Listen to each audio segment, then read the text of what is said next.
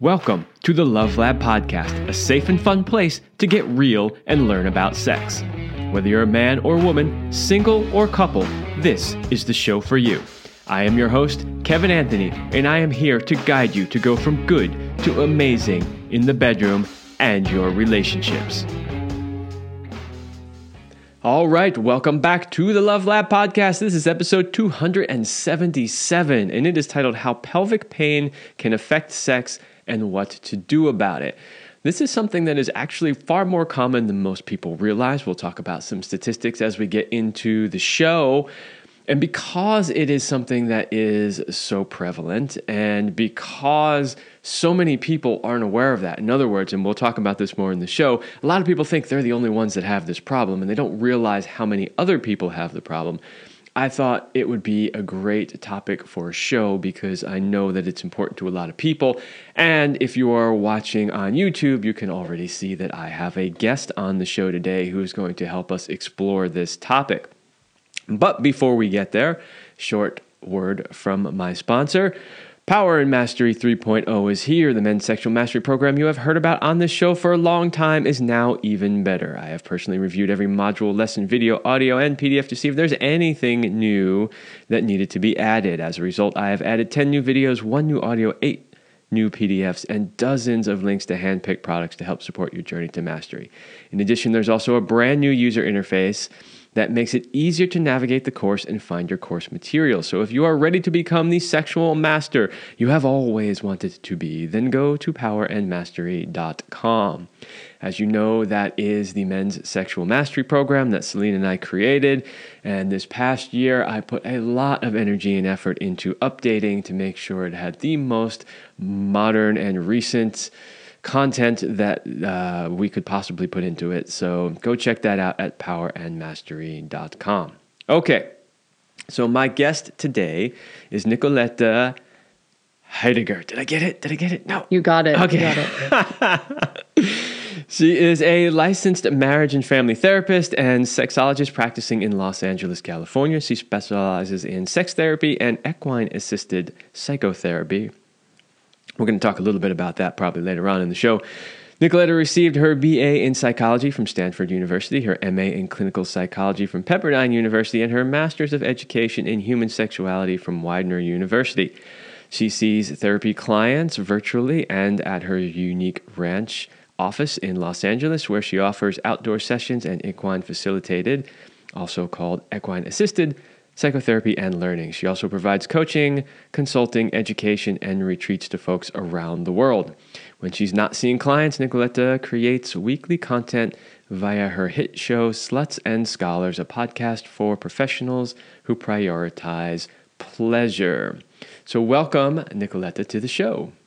Thank you for having me. And I'm excited to check out your mastery course too. For that, that'll be really helpful for partners and clients alike. Yes. It's one of those things that we always recommend to men. Look, if you're not where you want to be sexually and in the bedroom and in your relationship, check that out. But we also always tell the women, if your man is not doing it for you in those areas, maybe you should encourage him to take this course.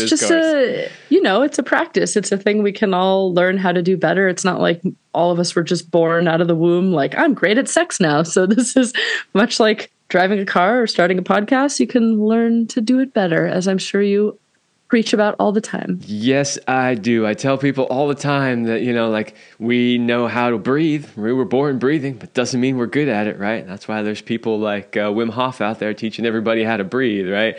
So just because we know how to do sex doesn't mean we're good at it unless we've taken the time to really learn it. So I completely agree. All right. Well, your credentials are very impressive, and I know that there is a lot that you can share. But when we spoke in the pre-interview call, one of the questions I often ask guests is like, what's most alive for you right now? Like, what is the thing that you're really excited to talk about? And that's where this idea of pelvic pain came up. Even though, just from reading your bio, I know there's a lot of other topics we could potentially cover. That one also, aside from being something that was really up for you, that you really want to talk about, was something that I know through, Celine, my wife's work, that she would encounter a lot when working with women. And so I thought this would be a fantastic thing to really talk about, because I know that a lot of people suffer from it, and I think that what we're going to cover today could be really helpful. Now, my first question has to do with sort of setting the stage a little bit. So, for instance, at the end of your bio, your Sluts and Scholars podcast says a podcast for professionals who prioritize pleasure. And when we're going to talk about pain and the problems that it can cause, I want to first talk about pleasure a little bit. And this is something that came up in our pre-interview call too, which is I was wondering if you could just talk to the audience a little bit about why play and pleasure are so important to us. Because if they understand why that's so important, they'll understand why it's important to solve the problem that they might have. Yeah, and I mean, I think pleasure and pain are definitely interconnected. And this is why I think it's important for us to talk about both, is because a lot of people out there who are experiencing pain, whether that be chronic pain or emotional pain, I think we've all been taught that we need to sort of like solve those quote unquote issues first before we can experience pleasure. And that like once we get to a certain level of healed, whatever healed means, then we can, play and experience pleasure. As opposed to the way that I practice and teach people and encourage people is really coming from this research-informed approach that play and pleasure are actually essential to healing, and really both necessary to us as a survival thing. And I really believe that, pleasure is a human right, but also tools that we can use to help work through difficulties and painful stuff, and really teaching people that no matter where they're at or if they're experiencing pain, that they're still in a body that is pleasure able. And additionally, engaging in pleasure and play practices has shown to increase neuroplasticity, meaning your brain's ability to change. And so when we're dealing with things that are really difficult, we have to include play and pleasure, because if it was just all about the pain and the processing and the clinical aspect of it, like, excuse my language, but like who the fuck would want to keep doing that without any of the other stuff? And so it's so important here that these two things exist together and that both can be co-occurring. Yeah, that's a really good point that you bring up, which is that, and you see this in so many areas of people's lives. They're like, okay, like I know I want to experience pleasure. I know I want to play with my partner, but I can't do that until I solve this pain issue over here. So they sort of mutually exclude everything, right? Yeah. You'll see people do that a lot of times with all sorts of things, like, well, I can't do this thing that I really want to do in life until I finish this thing over here, right? Well, it's what we're taught in our capitalistic culture, right? Do your homework first. Yeah, and work first. We don't really prioritize pleasure as much as some other cultures. For sure. That is absolutely true. And so the point I just wanted to reiterate was what you brought up, which is that, look, if you are experiencing pain, whether it's, pelvic pain or some other sort of pain, you don't have to deny yourself the play and the pleasure until you solve that problem, that you can actually do both at the same time. And I think, correct me if I'm wrong, but you were also indicating in that moment that the play and the pleasure can actually help you deal with the pain as well, correct? Yeah, help with managing, help with coming up with creative options to stay connected to yourself and others, help with your self-esteem of still feeling like you're in a body that can and deserves and is like pleasure able, all sorts of things. Yeah, I totally agree. I did an episode on this show a while back. I can't remember the title of it now, but I had a woman on, a guest, who herself dealt with chronic pain her entire life. And that was kind of a similar theme that we were talking about. It's like, how can you, even though you're experiencing chronic pain, still live a full, healthy life and have pleasure and play and all of that? So, yeah, I completely agree. It's super important to not mutually exclude those and to try to use the play and the pleasure.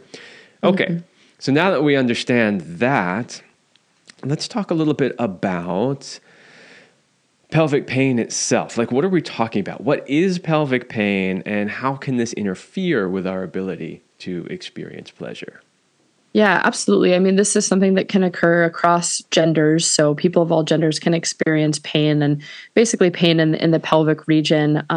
Some people would call it genitopelvic pain or genital pelvic pain. So kind of including your whole pelvic bowl and also your genital bits, whatever you've got going on down there. I will say that just because of, I think what my practice is, I do see a higher rate of people with vulvas and vaginas that experience pain, but people with penises can also experience pain. And there can be a lot of root causes for this unwanted pain. And my sort of phrase that, I say a lot and some of my colleagues say too is, sex should only hurt unless you want it to.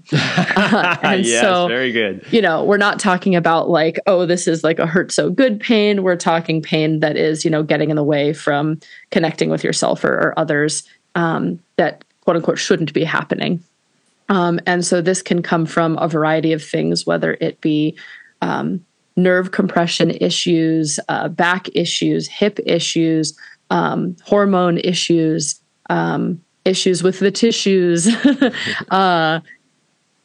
There's a whole lot of and range of reasons that pelvic pain can be happening. And so main sort of thing that's important is to get to the root cause of what is sort of starting the pain. And then usually there's some factors that may continue the pain because our bodies are sort of taught to, when we feel pain, to then avoid that thing maybe again in a certain way, like burning your hand on a stove. And so once we experience pain around one thing, our body starts to hold this tension in that area of our body, which can elicit more pain as things go on. So it's sort of a thing that is important to get to the root cause so we know what's starting it and then figuring out like what is maintaining it. I'm curious because I know you said there can be a lot of reasons why, and that's absolutely true. I'm curious if you tend to see one thing a little bit more often than the others. Is there one that's a bit more common? Yeah, I would say for people that I've seen with penises, and this isn't necessarily super common, but the thing that I would maybe see the most is folks who have like back issues or nerve issues, maybe experiencing like pain in the pelvic or genital region.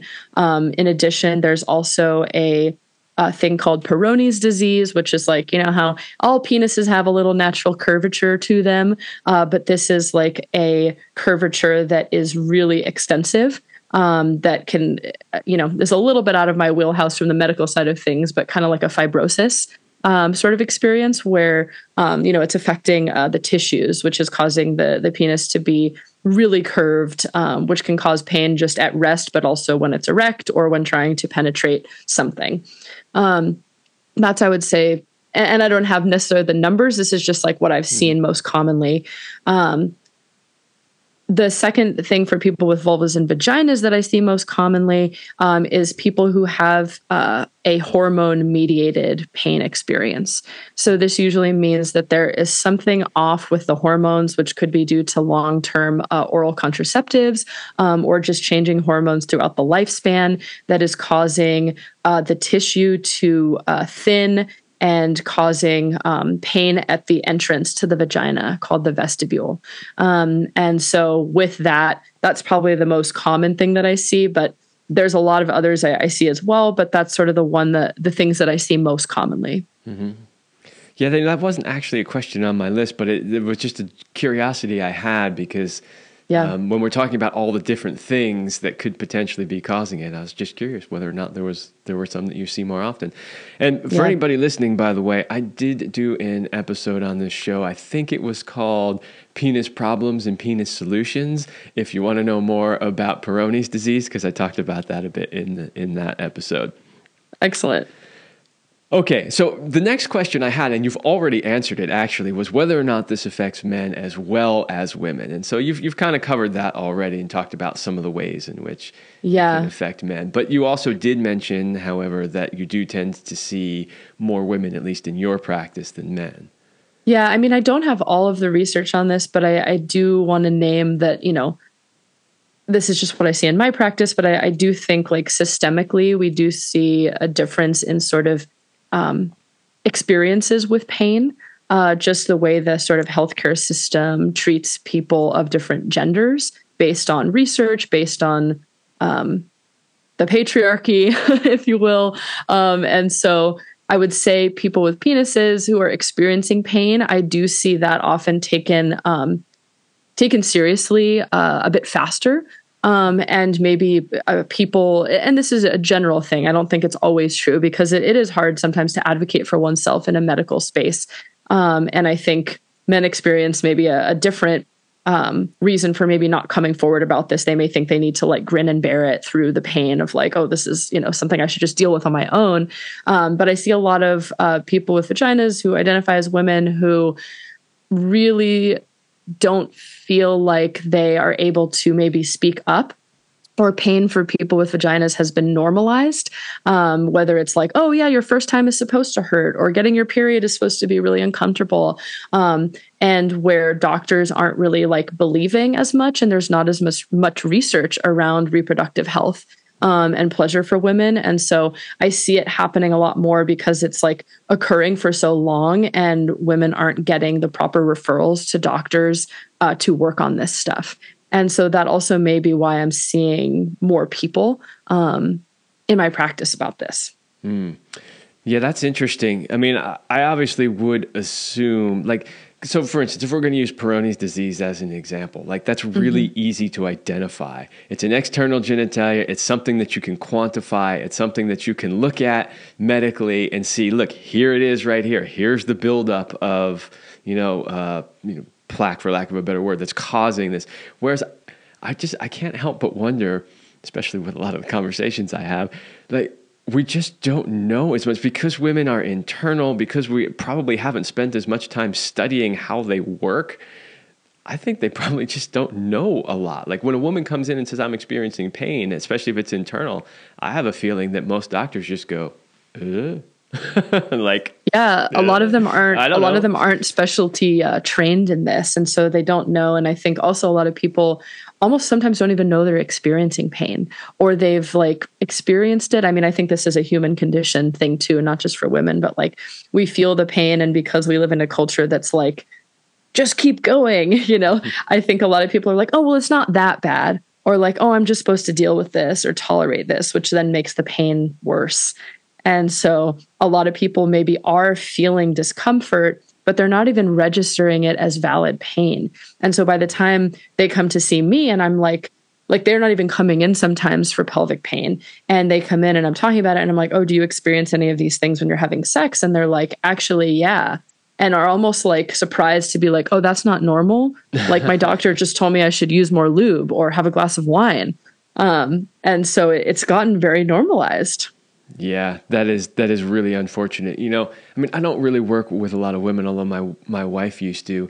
But one of the things that we used to see a lot when she would work with women, at least with older women, is as women age, as they start going through perimenopause and menopause, there's a thinning of the lining of the vagina, which can often be painful. Yes. And everyone that I can recall, and if my wife were here, I'm sure she could give a little bit better information. But in every instance, I remember talking with her about this with one of her clients. The mainstream response that these clients got from doctors was, "That's just a normal part of aging, and deal with it." Deal with it. Yet there are actually things that can be done about it. There are treatments, and you rightfully pointed out earlier that a lot of it had to do with hormones. And that is something. So we had multiple doctors on this show, a few years back, who were hormone specialists talking about this, about how those changes in hormones at that period in life can cause that type of issue and pain, and that could be either not. It could potentially be eliminated, but at least reduced through proper therapy. But yet, most women are not getting that information. Yeah. Yeah. And I think this is important for, even if you don't have a vagina and you're listening, but you love somebody with a vagina, sort of a way that I see this really impacting relationships is what initially presents as a mismatch in libido and desire levels of partners being like, well, why doesn't my partner want to have sex? And then there's a lot of reasons that can happen that I know you've talked about on the show. But one reason that I see for things like this is, because it hurts. and it hurt one time, or it hurt multiple times, or it hurts sometimes. And that can definitely shut off your sort of like desire and arousal, sometimes because of hormones, but other times because your body is trying to avoid this thing that feels like a painful intrusion. And so a lot of times I see this, and then later we figure out there's something about the sex that's not working, like pain.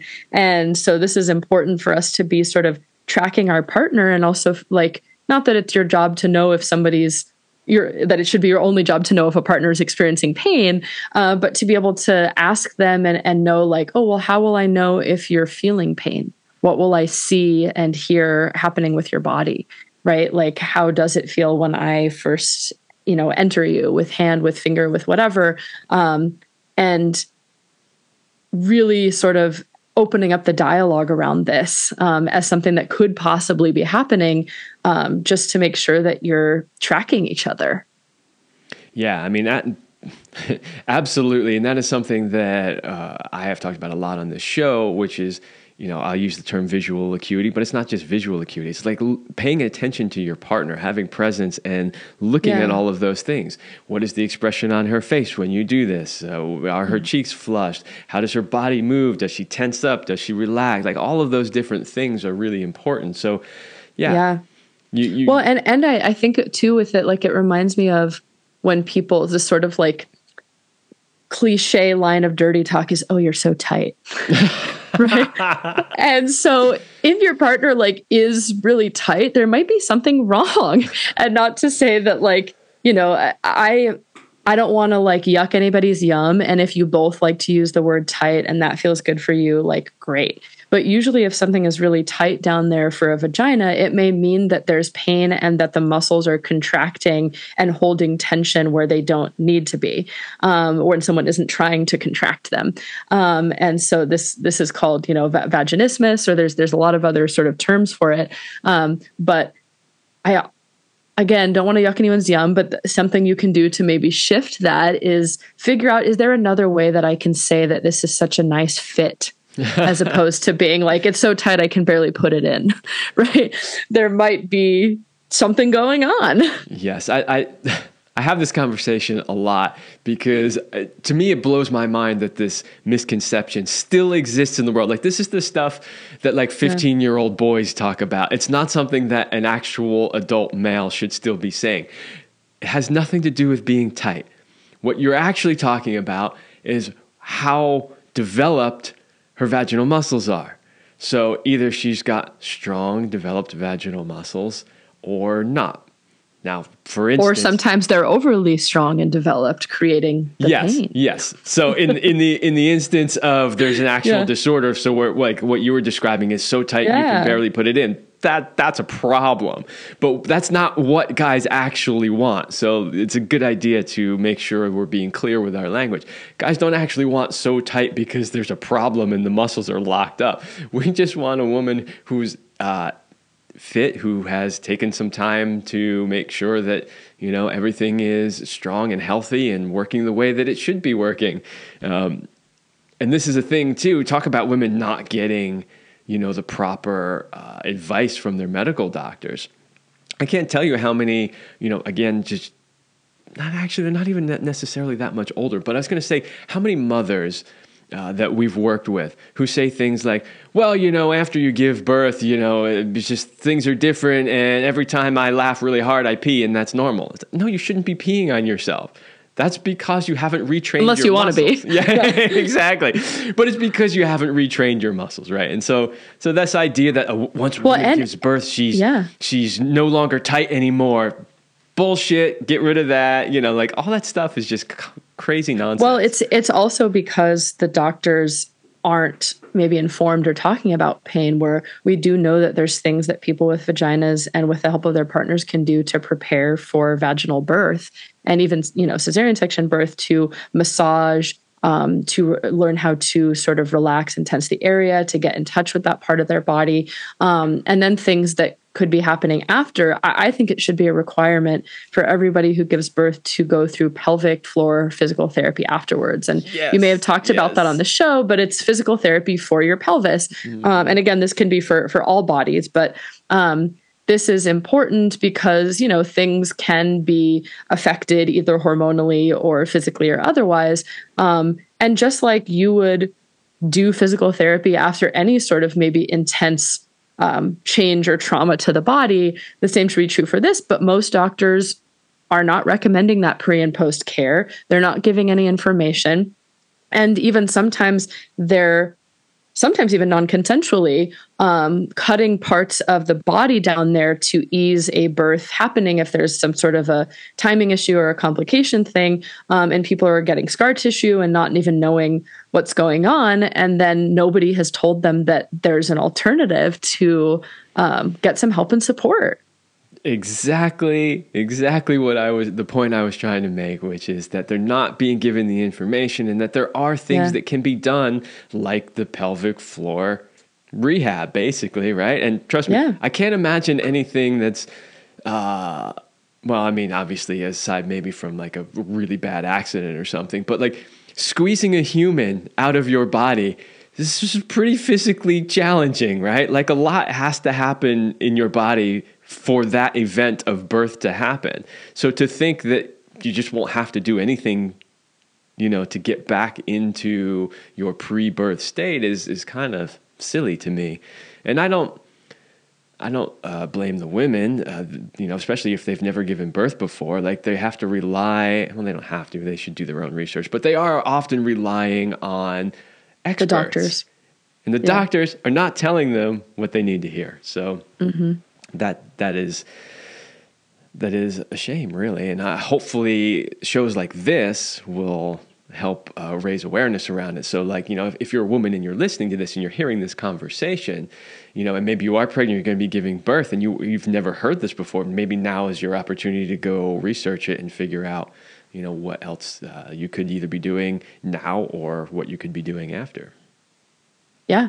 Yeah. Or if you're, in partnership with somebody who's going to experience birth with their body, saying, hey, I heard this podcast and I learned that there's like other things that we could do to, support your body before and after to help you feel more, connected to it, more comfortable, whatever. Like, are you interested in learning? Can I support you in learning more about that? I want to support you. Absolutely. I 100% encourage that. When my wife was sick, we both took it on as our responsibilities to research and learn as much as we can. I didn't just sit there and go, okay, well, this is your problem. You figure it out, right? We sat there and we read book after book and, researched all over online and everything we could do. So, I totally agree that the men share a responsibility. And thank you. Thank you for sharing that. Thank you for sharing that about your partnership. And unfortunately, I think that's what happens sometimes in pelvic pain treatment is the people experiencing the pain think that they're the problem and they really take that on and internalize that and that they're supposed to go get quote unquote fixed and then come back as like a perfect model, as opposed to if you're in relationship, this is going to be relational work because it's going to be affecting them, you, and the relationship, the way that you respond to each other, how you support one another. So it's a partner thing to work through together. Yeah. And, the way we used to describe it all the time is we're a team. So think about it as a team. And, guys, if it makes it easier for you to understand this, we use the analogy of a sports team, right? Mm-hmm. You can be the greatest, say basketball player, in the league. But if you're not working with your team's still going to lose. You might score a ton of points, but the team itself is going to lose, right? Mm-hmm. So it's this idea that, when you're a partnership, you should be working together as a team, and the team is only as successful as both of you are.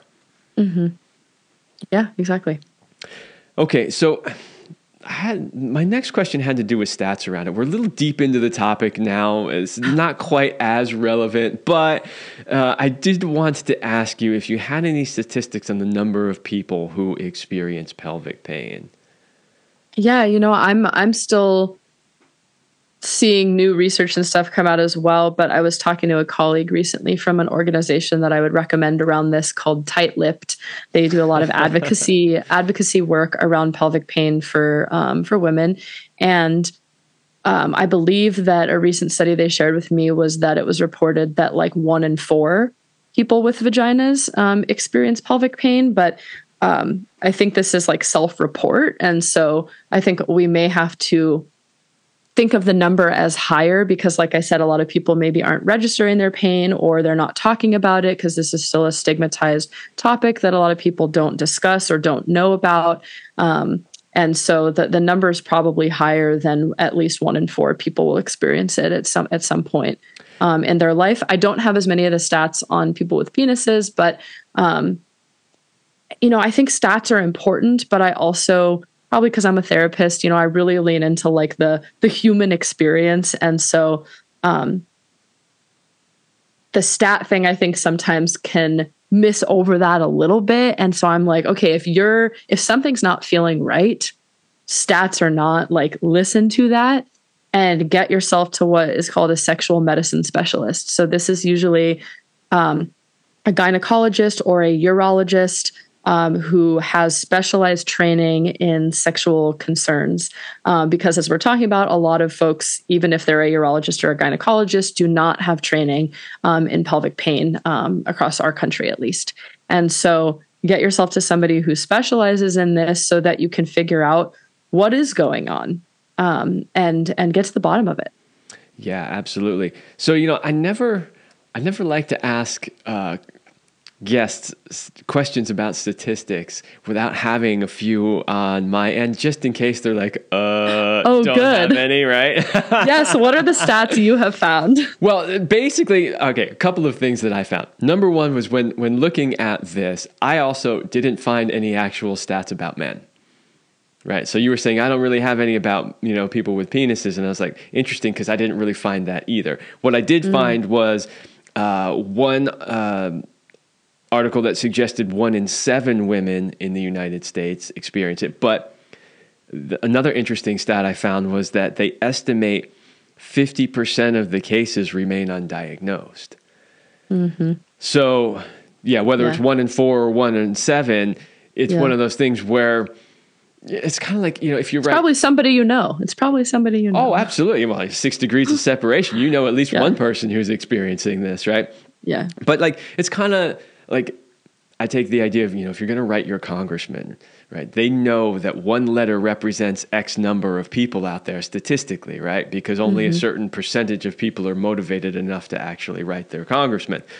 So I think it's kind of the same here. For every person that's motivated enough to actually seek help for it, or self-report it, there's probably a ton of other people who haven't gone out and sought the help that they need, or who haven't actually self-reported it. Yeah. And, I agree with you too. Statistics,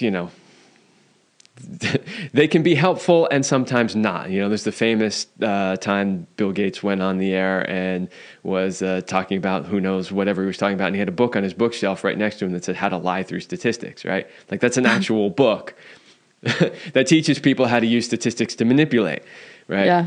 So it could just be old trauma from my undergrad and having to take statistics classes as a in psychology, because I'm like, oh no, it's not I decided not to get into research, even though I started a PhD. I was like, I don't really want to do research anymore. So it could be my resistance to that. But I think just because I deal more with like the individual human experience, but stats can be important to make people feel like less alone, and both that their experience is unique, but also not alone. Yeah. And that's part of why I wanted to talk about it. Number one, I wanted people to understand the magnitude of the problem, because honestly, I mean, having done work around sexuality and having my wife worked with a lot of women, I knew that this was something that more women than you would think were experiencing. But I was pretty shocked when I started researching it and was like 1 in 7 and 50% of them aren't even reported. Like I was like, whoa, that is way bigger than even I realized it was. And so I wanted to get that point across to people that this is far more prevalent than you realize. And then of course I love the point that you brought up too, which is that, how many people, men or women, decide not to seek treatment because they're embarrassed by it, or they think, there's something wrong with them or whatever. Yeah. And just understanding that this is very common, maybe that might even be the thing that prompts people to go get the help they need. So, yeah, I mean, I think that's just a human experience. Like I said, that we've sort of been taught to like just grin and bear it, just do it, as a culture, and to really be disembodied. And so a lot of us, for a variety of different reasons, I see it in my practice a lot, but also for myself, like put off appointments or doctor's things of like, almost like, how long can I tolerate this before I do something about it? I think people sort of sometimes have this unconscious like pain Olympics in their mind of like, well, if I can get through it, that'll be a success, as opposed to like listening to the little cues that our body is telling us that something's not quite right. Yeah, I completely agree. And yeah, your genitals and your sex are not supposed to hurt unless you want it to, like you said. So right. That's a good point to reiterate. Okay. Yeah. So I have questions about, okay, so we've identified the scope of the problem. We've talked about all that, what do we do about it? How partners can support each other, that kind of stuff. But before we do that, I do want to take a short break for the second sponsor on the show.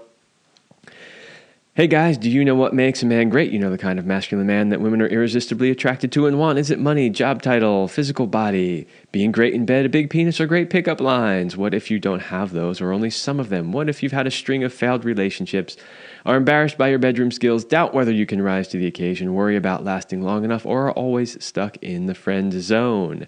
I can help you if you're ready to make big changes and finally become the man you have always wanted to be. Then this is the program for you. To find out more, please go to kevinandceline.com/go/warrior. That link is in the description. And if you've listened to the show for any length of time, you know that that is a link to my men's coaching program. That is where I help you be the man that you've always wanted to be and show up as the best version of yourself, both in and outside of the bedroom, so that you can have the relationships that you want to have in life. So go check that out, kevinandceline.com/go/warrior. Okay, so we've been talking a lot about pelvic pain, what it is, how many people it affects, and the effects it can have on your relationship. So, that of course begs the question, if somebody is dealing with pelvic pain, what do they do? Like, when should they seek help? Who should they go seek for help? What kinds of things can they do? Yeah. So again, just to like reiterate, for me, if someone is presenting with that, I really want them to rule in or rule out a physiological cause first, to see what's going on. And so for that, look up a sexual medicine specialist in your area. The sort of caveat to this is there aren't as many as would be great to have around this. And so what happens is a lot of people do have to do a lot of self-advocacy sometimes around this topic, which can be really hard when you're struggling with pain or feeling embarrassed about it or ashamed. And so I want to name that there's sort of a systemic issue going on here that may be, maintaining this being a struggle for so many people. But there are sexual medicine specialists, like here in Los Angeles, we have a handful, or, even if you're going to your regular doctor, ask them, hey, do you have any training around this? Or is there somebody you can recommend? What's a little bit tough here, like I said, that adds to this sort of being a systemic thing, is that a lot of folks who have this specialization, because they have this specialization and because insurance doesn't necessarily like prioritize that, a lot of these folks are out of pocket or don't take all the insurances. And so it can be really hard. Again, my colleague I was talking to at Tight Lipped, I think people, at least with vaginas, it took them like 10 to 15 different doctors sometimes before they sort of found somebody to address this with them. That's a lot of doctors and a lot of first-time consults and a lot of money out of your pocket. Yeah. And so, but now, if you're listening to this, you can advocate for yourself. You can ask questions like maybe now even sometimes more than the doctor in this case of like, something's not right. Do you know about this? If you don't, give me a referral to somebody who does. And so check out a sexual medicine specialist, if it's available in your area. See if that's something your insurance can do some coverage on. But what they're going to do is they're going to look at what could be physically causing this, like I said. So is there an issue with the nerves? Is there an issue with the musculoskeletal stuff going on? Is there an issue with hormones? Is there something going on with the tissue? And so they're going to figure out sort of the root cause, ideally. And then, or at the same time, working with somebody like myself who is a sex therapist, that you can talk to about the psychological aspect, because the physical is going to be connected to that and how it's being maintained, how it's affecting you. And then often there may be a third person involved, which is that pelvic floor therapist, to help with the sort of physical way that you might be holding pain. And to me, the most important piece too is getting connected with community.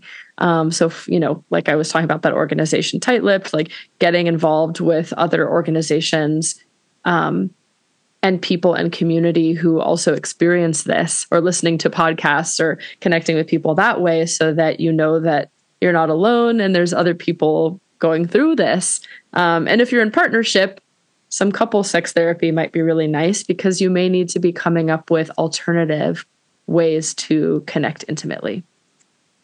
Yeah, absolutely. So, that's great advice too. When men are coming to me with, their sexual dysfunction problems, of course, the first thing is always at least go see your doctor, get the physical stuff ruled out first. Yeah. If you don't have any, diseases, or, like for instance, when guys are coming in with, especially if they're older, they're coming in with erectile problems. Well, that can be a sign of greater issues, like heart issues, right? So like, go have all that stuff checked out. Once we got that ruled out, then we can work on the other bits. So, fantastic advice on that one. So my next question then is, okay, that's what an individual can do, right? So that's who they should go seek help from. And you gave some great resources for that. Then the next one, and we touched on this just a little bit so far, but whether it's a man supporting a woman or a woman supporting a man, how can a partner help support their partner who may be going through something like pelvic pain? Yeah. I mean, firstly, have a conversation around what would feel supportive to that person individually, right? We all experience love languages or sex languages in different ways. So, this is an opportunity. This is an opportunity to get closer and to learn more about each other, and to, not that every, thing that is a struggle has to have a silver lining, but this is an opportunity to really connect and grow and get creative with the way you show up for each other. And so figuring out, okay, well, what would make you feel supported, right? Would it be like that I'm going with you to appointments? Would it be that I'm looking at research and like knowing this and that? Would it be that I'm doing my own therapy to make sure that if I'm feeling frustrated about the fact that we're not having penetrative sex at this moment, I have somebody to talk to about that or have support with. So really start with sort of a negotiation around, when do you feel supported? What would me supporting you look like? And then asking yourself, well, what do I need to feel supported too, right? Because if you're not putting your own, like the airplane metaphor all therapists use, you're not putting on your own oxygen mask, right? So being like, okay, I guess not just being like a hero without support, and acknowledging that it may have an impact on you as well, and making sure that you're figuring out what you might need to feel supported. So like I said, that can look like feeling impatient. That can look like feeling rejected if sex is in the traditional way isn't happening. That can look like sexual frustration.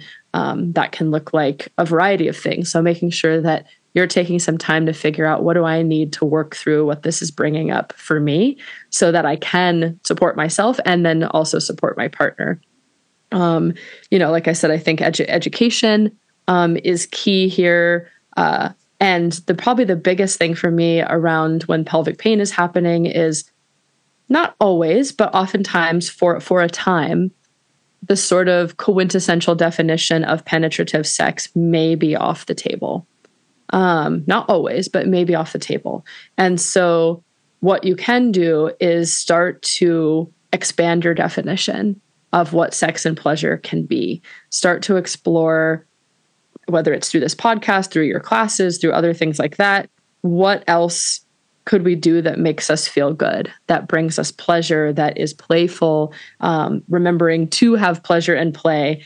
So this is going to kind of flex your creative brain to start expanding your definition of sex and intimacy and pleasure, which I know can seem hard, no pun intended, hard and frustrating at the beginning. But this is also, pain or not, a thing that I have to work with couples who have been together a long time. So it really can be an important, cool thing to start having better sex overall, and knowing that you can have long-lasting, cool, creative ways when inevitably your bodies change.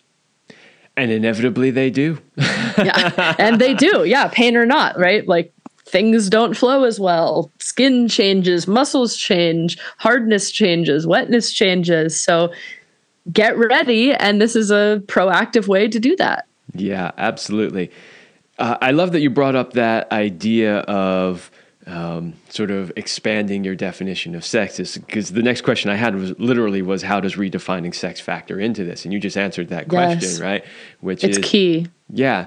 When you're dealing with something like this, you need to expand the idea a little bit, because there, just like you said, there may be times where penetration is off the table for a little while, right? Until you can get a handle on the pain or whatever. So, but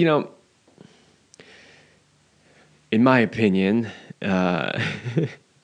if you have a healthy relationship and you truly love the person that you're in relationship with, you, of course, will be willing to do whatever it takes to support them to get through this issue. And your own selfish, well, I want to have sex and I want this and I want that, shouldn't be a factor anymore. Nobody knows that better than somebody that's been through a horrible health tragedy, such as myself.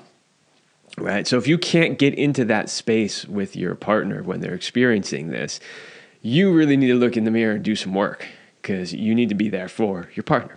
Whether it's a man or it's a woman, doesn't really matter. Yeah, but I get that. Thank you for sharing that. And I know you know this from what you've shared.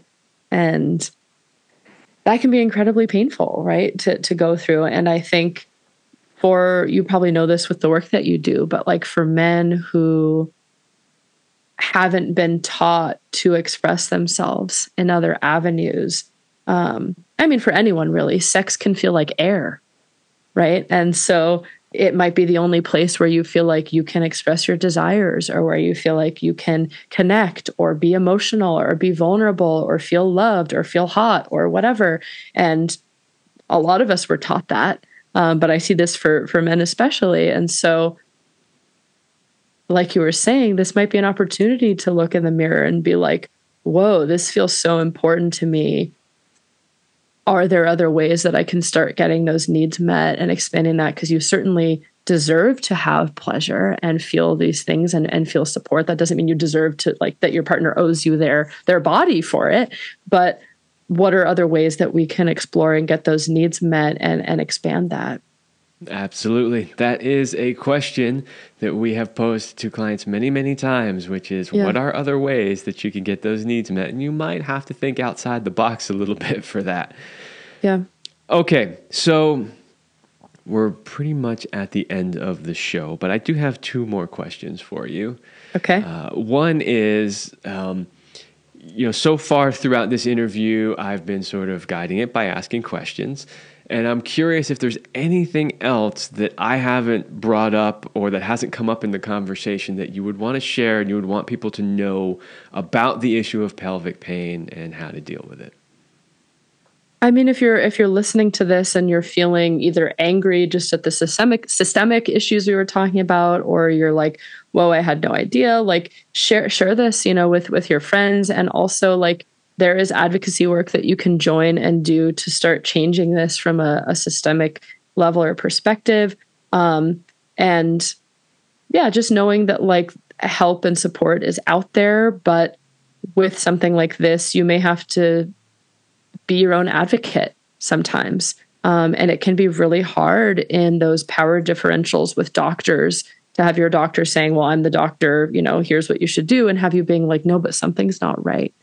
And so some of this is also working on sort of self-attunement, self-parenting, taking care of oneself, advocating for oneself. And it sucks that we have to do that sometimes, but, this is I guess, an invitation to get a little closer to your body and really listen to it and listen to what it's trying to share with you. And sometimes we have to get a little quieter to hear that. Indeed. Well, I think that is excellent advice. And I would say that in today's day and age, you should be advocating for yourself in every area of life. And you should also be advocating for your partner in every area of life, because it seems to me, and maybe this is just because we're more aware of it in the present day, but there's a lot of people out there that don't have our best interests in mind. And if we're not looking out for our own best interest, then who is, right? So yeah. That, of course, doesn't mean that it's all about being selfish. It just means that, when it comes to your health, the number one person who should be taking responsibility for it is you. Mm-hmm. All right.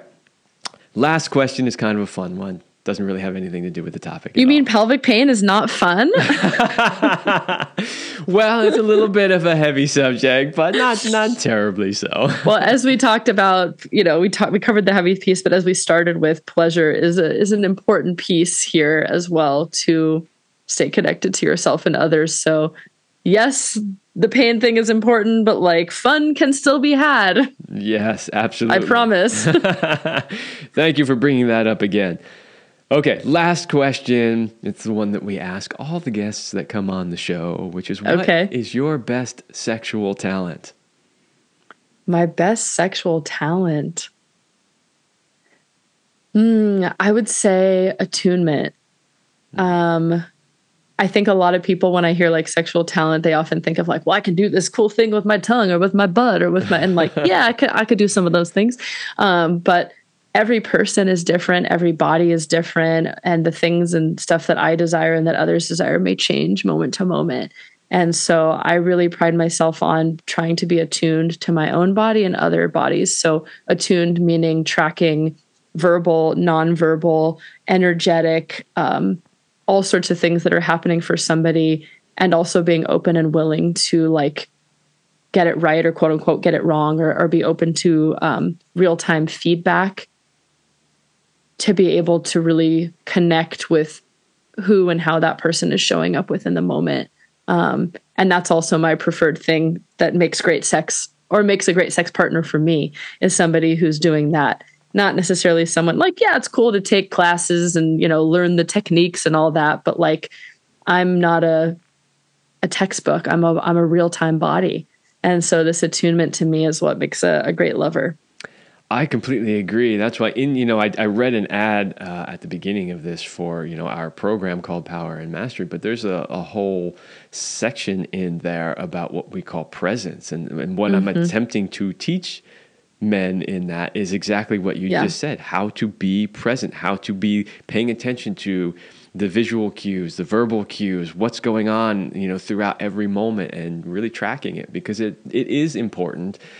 And it is what distinguishes somebody who's just good at technique from somebody who's truly spectacular to have sex with. Yeah. And to just sort of like kinkify it a little bit, like, I'm just a really good girl. Very good. Very good. The non-therapy answer is like, I'm just a really good girl. That's my superpower. That is a great superpower. All right, Nicola, thank you for being on the show. Before we wrap up, though, tell everybody where they can find more about you. And I know you do, like I said at the beginning of the show, way more than just deal with pelvic pain. I know you you use horses to do therapy with people. So just a quick bit about what you do and where they can find you. Yeah, thank you again so much for having me. And again, I hope you check out some of the resources we mentioned. And I have a lot of amazing colleagues who also specialize, and even more so than I do, specialize in pelvic pain stuff. So you can find me through my podcast, again, which is called Sluts and Scholars, or at slutsandscholars.com, Sluts and Scholars on Instagram. I'm also on Instagram, where you can find my website at Therapy with Nicoletta. I'm guessing you'll put it in the show notes because it's a long name, spelling and all that. So Sluts and Scholars might be the easiest way to find me. And again, I see therapy clients in Los Angeles, both in person, or in California, both in person and virtually. I also do coaching, educational stuff, retreats. So yeah, find me through there, and then happy to provide some resources if I can. Awesome. And of course, those links, I'll put both of those links in the description. And just so people know, if you're wondering why she only sees clients in California, I'm assuming because it's not technically legal for you to work with clients outside of California. That's correct, at least not as a therapist. So coaching is different. That can happen anywhere, but therapy laws have these annoying rules that it has to be in the state you're licensed in. Right. Which there's pros and cons to that. But yes, thank you for clarifying. Well, I just wanted people to understand that because a lot of people don't actually know that that's a rule. Like, even because I've seen this with other clients too, where somebody works with a therapist in their state, and then maybe they go to school outside of that state and they can't continue working with that therapist because they no longer physically reside in that state, which blows my mind. But I know it sucks because it's like a continuity of care is so important too for what we do. So I hope that there's some shift with this that makes it a little easier to go from state to state. Yeah. All right. Well, thank you again for coming on the show and sharing your knowledge. Thank you. All right, everybody, that's all the time I have for this episode, and I will see you next week.